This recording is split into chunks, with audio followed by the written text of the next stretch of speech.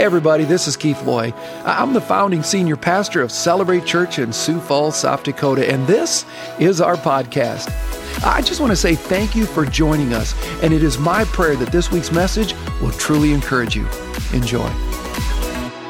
There's a book out entitled Into Thin Air. I don't know if you've read it or not, but it was written by Jon Krakauer. It's about an account on an expedition that went so wrong in Everest. In fact, still to this day in the history of those who've tried to climb it, it's the most that's ever died in one day. It was 8 people. It was 11 that day that decided to scale it. Of the 5 who made it to the summit, only one of them survived. His name is Dr. Beck Weathers. He's from Dallas, Texas, the lone survivor.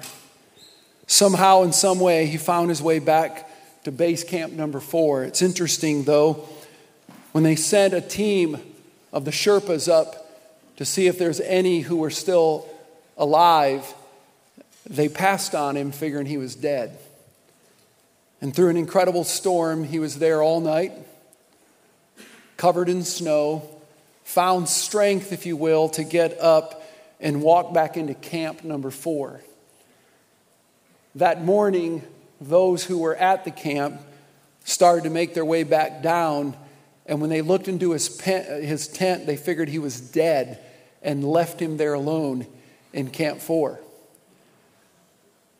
But in the end of it all, he would survive. He would lose one arm and all 5 fingers on his other hand. And I'd stop and I think about it quite often. Why? Why do people do such things? And for what reason? And I've been told that the reason that people do it is the view.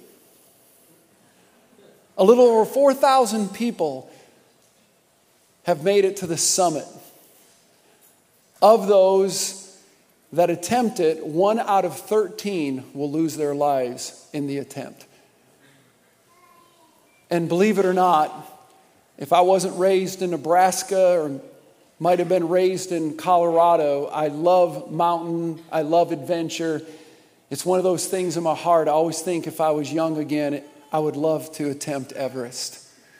In fact, even though I'm 56, I'm still playing with the idea of making it to base camp number 4. It's just things that are in me. And I always ask why. Why is that? What is it about that I had to jump out of an airplane even though I'm afraid of heights? What is it about that I've been up in a balloon now, I believe 3 times? And there's just different things that I like to attempt. I love to say that I've done it. And then I realize that those who scale Everest are no different than you and I. We actually do the same. There's something about us that we'd say, I would never do that. And the fact of the matter is, you're not being honest with yourself. Because anyone who stood at an altar and held the hands of someone and said, I want to give my life to you, dreamed of an Everest marriage. Every child who's born wants to live an Everest life. In fact, in this country, the thing we chase more than anything, which is sad, is the almighty dollar. But it's our belief that in that money, we might be able to have an Everest experience. And so we will risk, we will start things, we will dream. And every one of us wants to be at the pinnacle of life. We just do. But here's the sadness. See, I'm one of these guys that when I was in high school, I hated history. But it's completely flipped for me. I love it. I can't believe how many documentaries and books I've read on the Titanic. And the same is true with Everest. In fact, just this past week, I found another documentary of it and had to watch it. I've read books, countless books, because I'm just so enthralled by it, and I realize all the parallels that's really going on in life. In so many ways, we are the Titanic. And we just believe that on our boat we can do a little bit different than someone else's. And so all of the warnings that are given of the icebergs coming, we push them aside because we're going to be a little different. If I was climbing Everest, there would be things I might do a little different. We all think the same, believe it or not. And we attempt things because we all want to have that up on the top moment. What could that be like? And yet I'm saddened when I look at our world today, how many people die on the mountain. And it's because of a promise we're going to uncover. A promise that is so important to our lives. And I think we gloss over it. We don't even realize this incredible truth that's in God's word. And I fear it. I'm saddened by how many marriages that have gone awry, got tanked. But they started with an Everest idea. And they started to climb. I'm amazed how many people have given up, and instead of thriving, they just choose to survive. And they'll die on the mountain. They've just given up. But what can we learn from Dr. Beck Weathers and the depth of his soul? I'm going to get off this mountain. And everything went wrong, and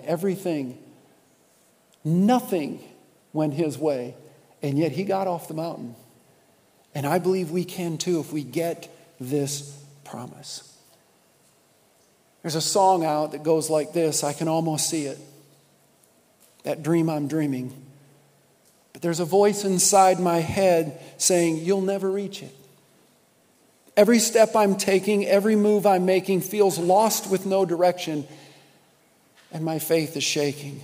But I got to keep trying. I got to keep my head held high. There's always going to be another mountain. I'm always going to want to make it move. Always going to be an uphill battle. And sometimes I'm going to have to lose. But it ain't how fast I get there. It ain't about what's waiting on the other side. It's the climb.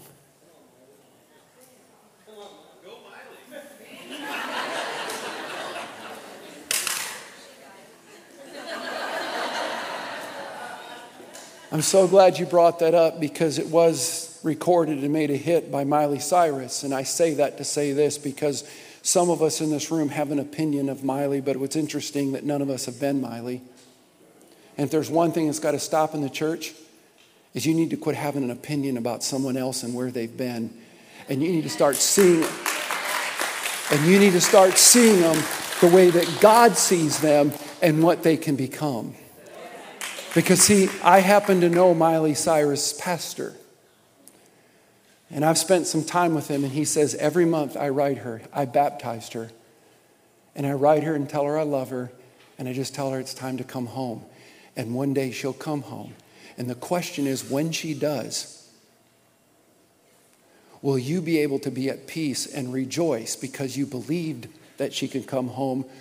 Or will you have to answer for God for all the opinions you had based upon her life of which you've never lived? I'm never justifying it. I'm here to tell you, we've got to stop doing it in the church.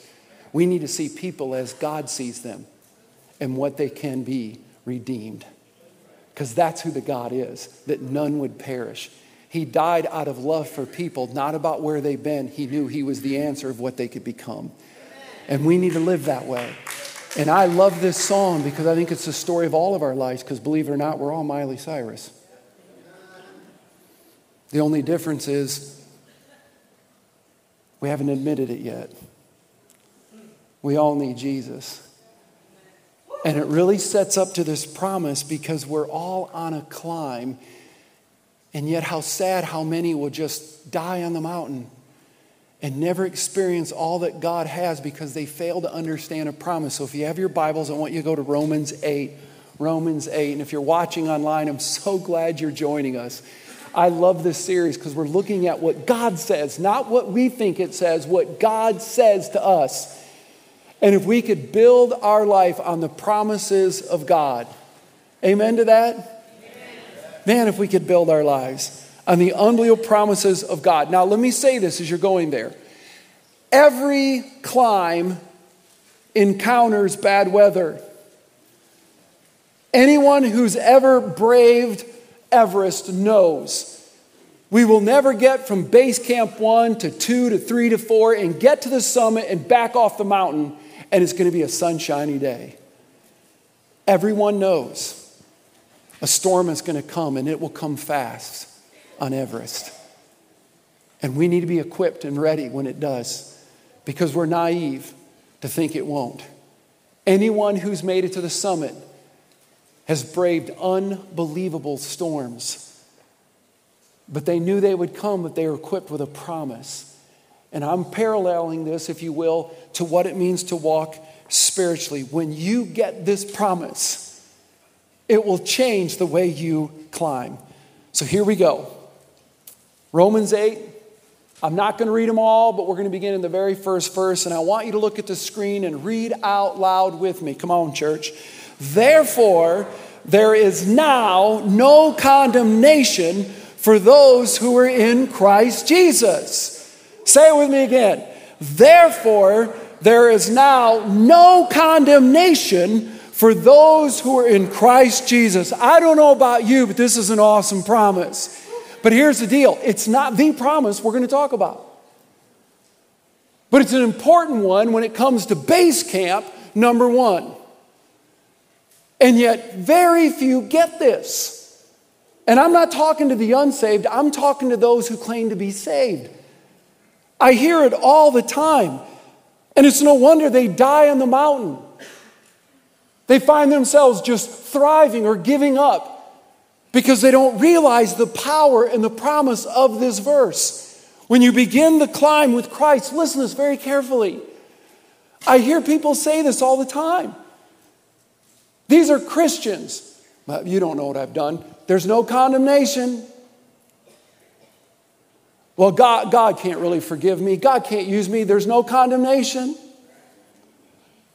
Well, my marriage didn't make it. There's no condemnation.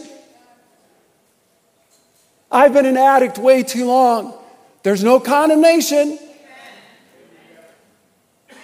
You see, you have to understand, most people never get to live for God and with God because they really don't know God. See, my Bible says that the moment you truly die to self, He takes whatever was and He forgets it. It's gone. He knows it no more. So why do you keep bringing it up? You see, we just don't know who God is. There's no condemnation for those in Christ. There's no condemnation for those in Christ. So here's a thought for you, people. In your marriage, he or she will never be what you want them to be. But they can be everything that God wants them to be. And you've got to decide if you want to focus on what was or what could be. There's no condemnation for those who are in Christ. There's no condemnation. Folks, every time you and I share our testimony and we talk a little bit about the past, I got to believe all of heaven is going, what are they talking about? Which, by the way, let me tell you what a testimony is. A testimony is not telling people where you've been. A testimony is when you finally get to when you surrender to God and all that He has done. It's one of the reasons why we're cautious about letting people get up here live, because some will want to talk about how bad they are, sort of glorifying all the sin that they've done. But that's not a testimony, folks. That's just admitting what we all are. Lost. Okay? Doomed. All right? But a testimony begins when you talk about Jesus. I gave my heart to Jesus, and this is all that He's done in me. That's a testimony. Because that tells people this is why you need to give your life to Jesus, because here's what He can do with you. And we need to talk less about where we've been and talk a whole lot more about where we are and where we're going. Because that's a testimony. It builds up the things of God. There's no condemnation for those in Christ. It's an amazing promise. But look at the second verse. You got your Bibles looking. It won't be on the screen, but look what it says. Because through Christ Jesus, the law of the Spirit who gives life has set you free from the law of sin and death. Verse 3, for what the law was powerless to do because it was weakened by the sinful nature, God did by sending His own Son in the likeness of sinful humanity to be a sin offering. And so He condemned sin in the human flesh in order that what? We are the righteousness. I love this, folks. Over and over, when you read Romans 8, it's the climb to Everest. Each promise a base camp. You get to read That we have now the power of the Spirit. And yet so many Christians don't get that. The Bible says in the beginning, there was the heavens, plural, and the earth, singular. And the Spirit of God was hovering over the earth. And God said, let there be light. The power of the Spirit, the one who created everything that we see, is in you. It's in me, if you know Jesus. We got power. Power. Wonder-working power in the blood of the Lamb. See, that's how we should sing it. See, I'm not a fan of the hymns when we sit there and go, there's power, power, one, and someone banging on an organ. Folks, we ought to be singing that. There's power, power, wonder-working power in the blood. Come on. We should be full of it. It shouldn't come from here. It should come from here. Romans says that. We have power. We get to go to another base camp. We are co-heirs, the Bible says in this passage. Do you know what an heir is? Everything that God has is yours. It's mine. Everything. We're co-heirs. Think about that. So we have the power of the Spirit. We have everything God has. It's ours. Unbelievable. The Bible says we have life, not survival, but thrival. We have life to the full. That's what Jesus said. We have peace, a peace that passes all understanding. Romans 8 is impregnated with each step going up the mountain. And it's such a beautiful passage. But then we get to the pinnacle. We get to the top of Everest. And there's a promise that unless you really receive it, embrace it, you're not going to get it. You're not going to live the life that God has. And so I want you to read it with me if you would. Romans 8, verse 28. It's on the screen. Come on, church. Everybody, nice and loud, this beautiful promise.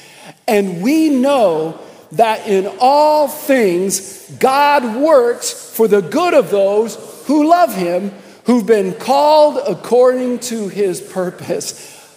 I've entitled this message, God's Unfailing Promise. God's unfailing promise. I don't know if you've ever bought something and it came with a guarantee, a warranty. You know what I'm talking about? Now, I'm saddened because a lot of times there's the warranty, there's the guarantee, but then there's the fine print that says none of it's true. Okay? You know what I'm talking about? But you buy something and it comes and it simply says this: if anything goes wrong, it breaks, just bring it back. We'll replace it or give you your money back. Folks, that's what God's saying here. This is God's warranty on your life. It's as if God's saying, I guarantee you, I promise you. But there's the problem. We just don't believe God. Do you know why people worry? They don't trust God. Do you know why people get anxious? Don't trust God. Like right now, if come Monday morning, everything out in your stocks, in your IRA, everything, let's just say the entire mighty dollar completely collapsed and you lose everything you've ever invested. Whoopee. And some of you can't say that because you don't know who God is. I'm just calling it what it is. Because I'm here to tell you, if you know God and you lose everything, you have no place to lay your head and you have to live under a bridge like Jesus, because he didn't have a home. He even says, I have no place to lay my head. I will guarantee you, if you have faith and understanding who God is, you'll be much more filled with joy than if the stocks explode and you live in the penthouse and think you have everything you got. Because I say it all the time, everything you get, you lose. You'll lose it. You'll lose it. Well, I'll pass on the next generation. That's worked real well in this country, hasn't it? So I want to trust the next generation. I want to trust God in the next generation. There's a big difference in that, okay? And I think we got a great generation coming up because we just saw it. I don't know about you, but I want to be a church. This fired me up. I got a call. They're out at a barn, beautiful barn that was built for weddings and stuff. Some people in our church said, listen, use it. I think it's so cool. They didn't let me use it yet. But anyway, if you're in the room, please. Anyway, but here's the deal. It's beautiful. And now our young people in there. And they called me up and they said, we got to tell you a story. They're trucking through a cornfield. It'd been raining. It's mud.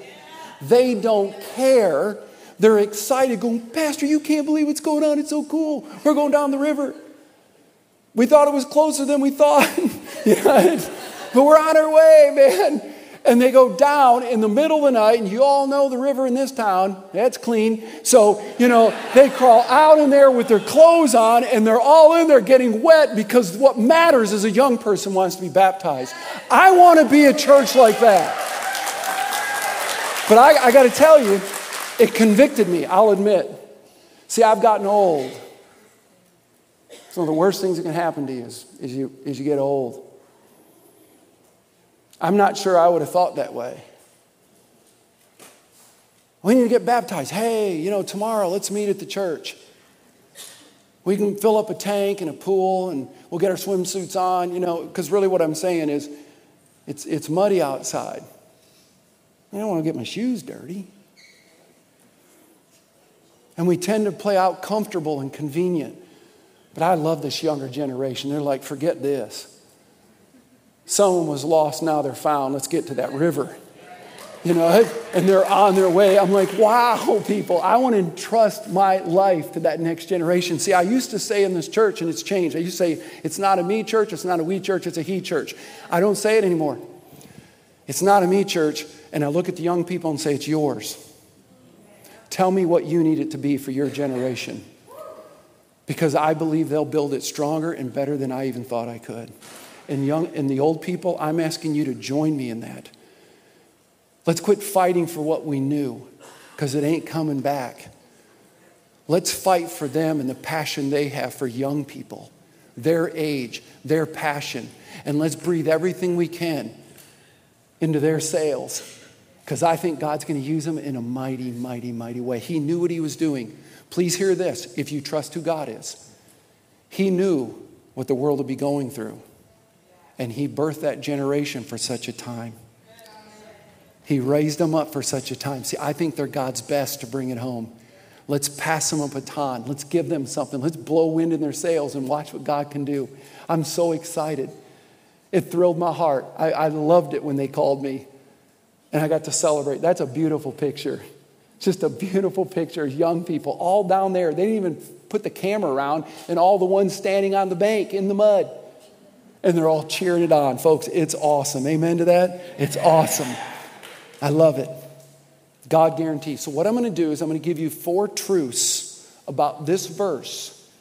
The top of Everest. If we could get it, it'll change our lives. 4 truths, and I don't want you to miss them. All I'm going to do is give you 2.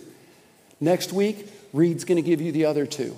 But here's the first one. If you got your notes, right in. This promise is a certainty promise. Say it with me. This promise is a certainty promise. Circle the word certainty. And look what Paul writes. 3 words. We can know. We can know this. There's no ifs, ands, or buts here. We can know it. This promise is an ironclad, fixed, irrefutable, without a doubt, entrenched guarantee of God. The literal translation reads this way. We can know for certain. It's a certainty promise. And you know why it is? Here's the first one, write it in. Because of who God is. Say it with me. Because of who God is. See, listen to this carefully. God has a disposition that is greater than any human condition. Do you know what the word disposition means? It's the essence of who God is. But again, I think a great problem in the church is we don't know who God is. That's why we live the way we do. That's why tomorrow morning, church is over. Now we've got to put things back in our hands and we start running the way we do. You know why it is? We just don't know who God is. When you understand who God is, it is an unbelievable moment. I want to show you in Scripture. Nahum 1, verse 7, here's what it says. Read the first 4 words with me. Come on. The Lord is... Stop there. The Lord is what? Good. Now, let me help you understand the word good here. Because he's God, he can't get gooder. See, I don't think we understand that. When God is good, it can't get better. God is absolutely who he is. If you read the philosophies of Anselm or Aquinas, there's a writing out there that says that that which is greater than that which is already great. And it makes no sense when you're reading it to the fullness, but when you slow it down and realize what he's saying, it's like 2.5 pages of a wording like that. But he gets to the end, he says, listen, but there finally comes to a place where something just has to be great. And everything comes from it. And that someone is God. Everything has a creator except something had to be to create everything that is. And that someone is God. That's why he's the Alpha and the Omega, the beginning and the end. He has no beginning, he has no end. And some of us in this room go, that makes no sense. That's the problem. You're trying to figure everything out in your human intellect. Rather than trusting God by faith in who he is. And it's proven to me. It's been proven. When we were a child, and when you were a child, maybe you prayed this prayer, God is great, God is... Is there anything more to say out of the mouth of babes? It says it all. God is great, God is good. That's enough for me. This is why Paul wrote, if God is for us, who can be against us? And the answer is no one. If God is for us, who can be against us? That's in this chapter. It's verse 31. Right after this promise that we can know in all things for certain. We can know it, that God is working for our good if we will love him and if we are walking according to his purpose. We can know, we can know, we can know. F.B. Meyer says it this way. Listen to this carefully. If any promise of God should fail, then the heavens would clothe themselves in sackcloth. The sun, the moon, the stars would reel from their courses. The universe would rock, and a hollow wind would moan through a ruined creation the awful fact that God can lie. You've got to decide if he doesn't or he does. I have. For the very nature of who God is, I bank my life on it. I'm all in, man. I'll bank my life. You see, listen to this. God doesn't first care about what you and I've done. God first cares about what he'd done. He's the starting point for everything in him. He's God. And so it's a promise with certainty just for the sheer fact of who God is. But here's number 2. But here's a second reason we can know for certainty. Because of what we've experienced. This is an important one, but probably a problematic one.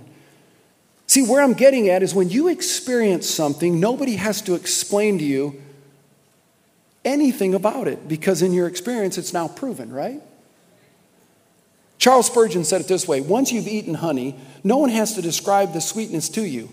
You know it through experience. You know, I read about a little old lady who had the initials all throughout her Bible, TP. Now, we all know what that means, right? Or we think. Everywhere you'd turn a page in her Bible, it'd be TP in the margin. TP, TP, TP. And it was everywhere. Finally, someone asked her, what does TP stand for? She smiled and said, it stands for tried and proven. I'm thinking she's right. See, once you experience something and you experience God, no one has to explain it to you. Because in the experience, it's been tried and proven. Please hear this.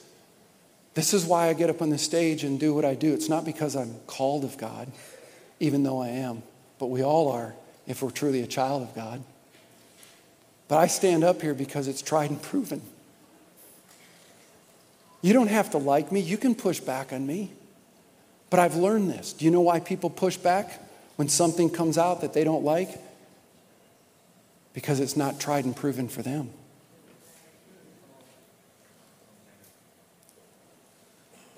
See, I love to bring it up. I love to say it all the time. It's why people don't tithe. I do. In fact, I quit tithing a long time ago. I give more than my tithe.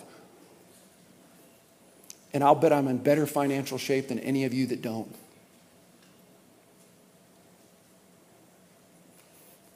It's tried and proven. I can't outgive God. I can't give enough to God that it doesn't just keep coming back. Because why? His word says it. I know who he is, and I know whom I believeth, and I'm convinced he's able. All right, here we go. God has been so good. Over and over, he's good to us. When you understand the promise, and that's the pinnacle of Everest. When we realize how it really works, folks. God's disposition, who he is, changes every condition and circumstance that I face in my life. See, here's how it works. Faith, my trust in God, produces favor, the experience of God. But it has to be in that order. But here's what people want. They want the favor so their faith will grow. Like, God, if you do this, and you know what God says? You'll never see it. I'm not going to show you anything.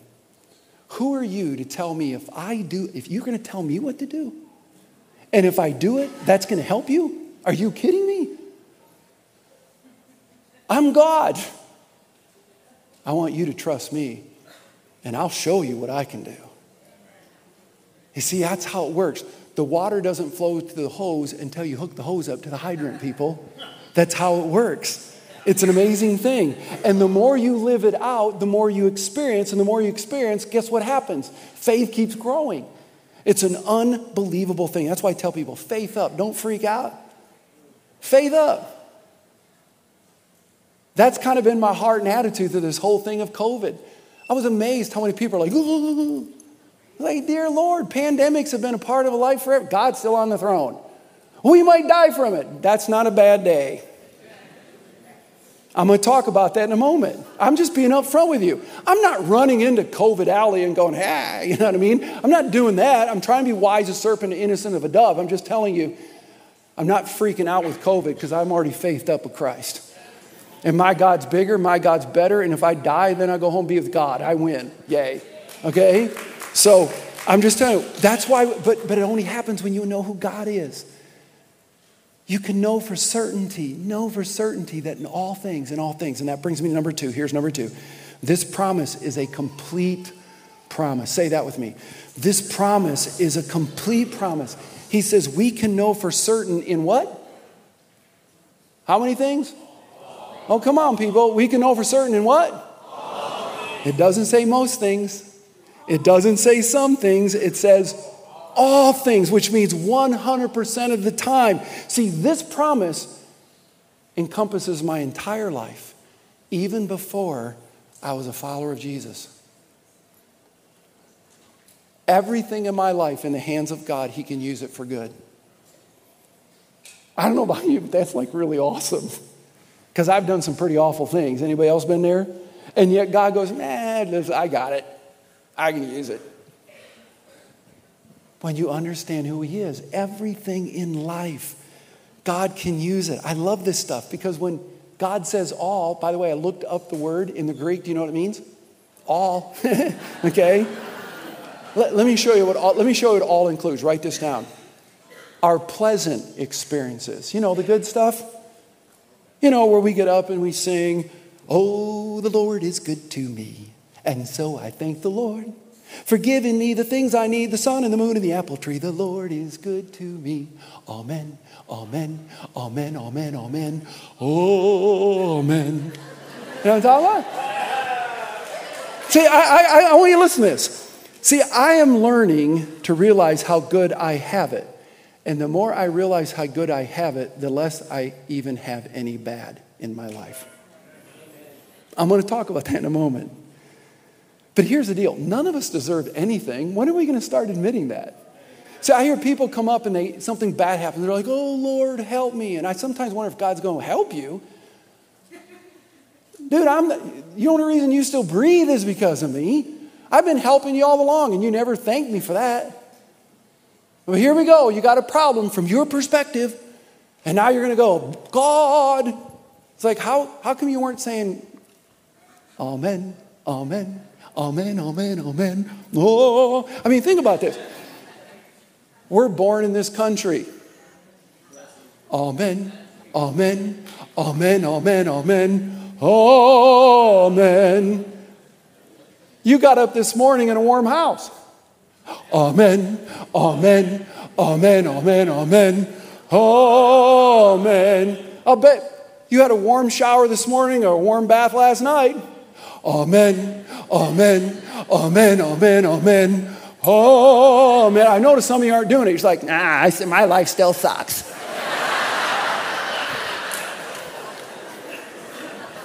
I got a word from the Lord, and it probably still will and probably always will. Because you don't get it. We have it so good in this country, people. I've been in Bamboo City in Ecuador. I've been in Haiti. I've been around the Christians in Haiti. They live on less than $1 a day.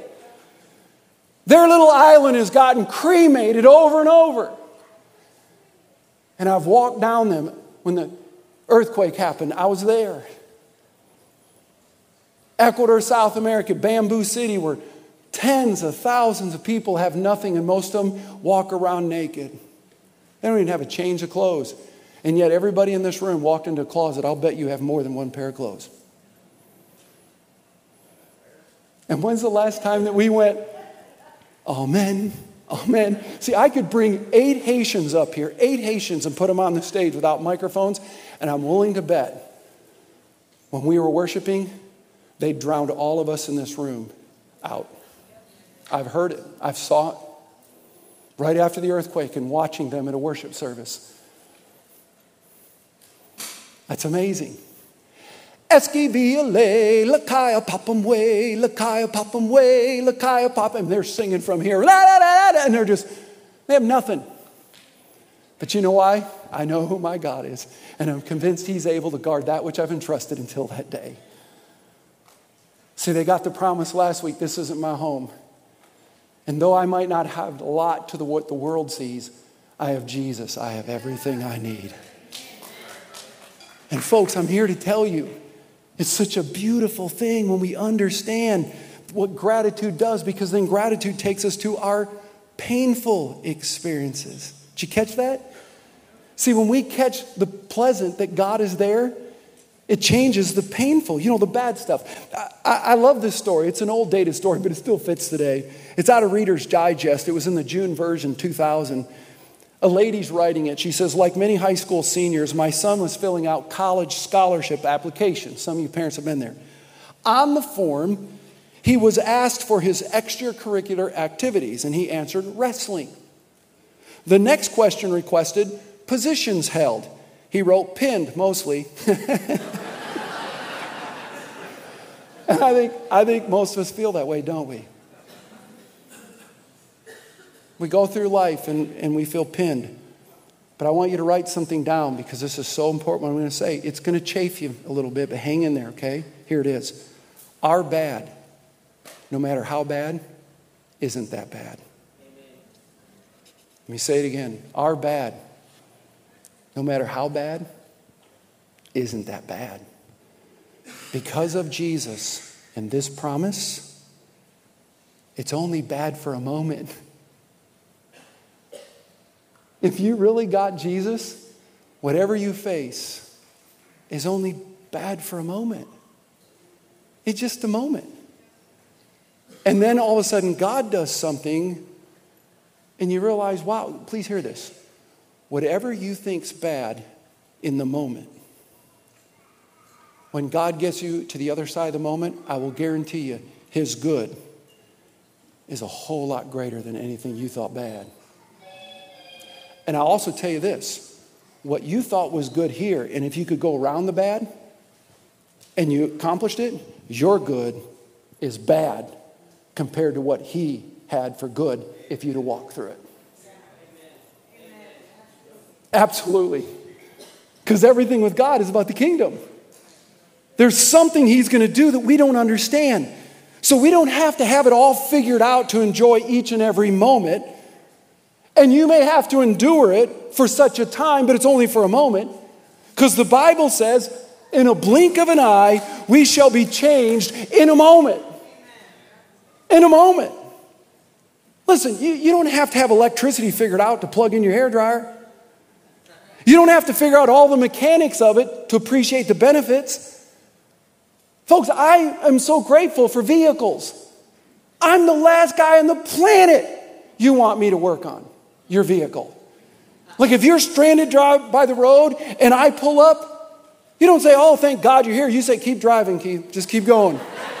Just go. That'd be the best thing I could do. I know nothing about vehicles. I am blown away by people do.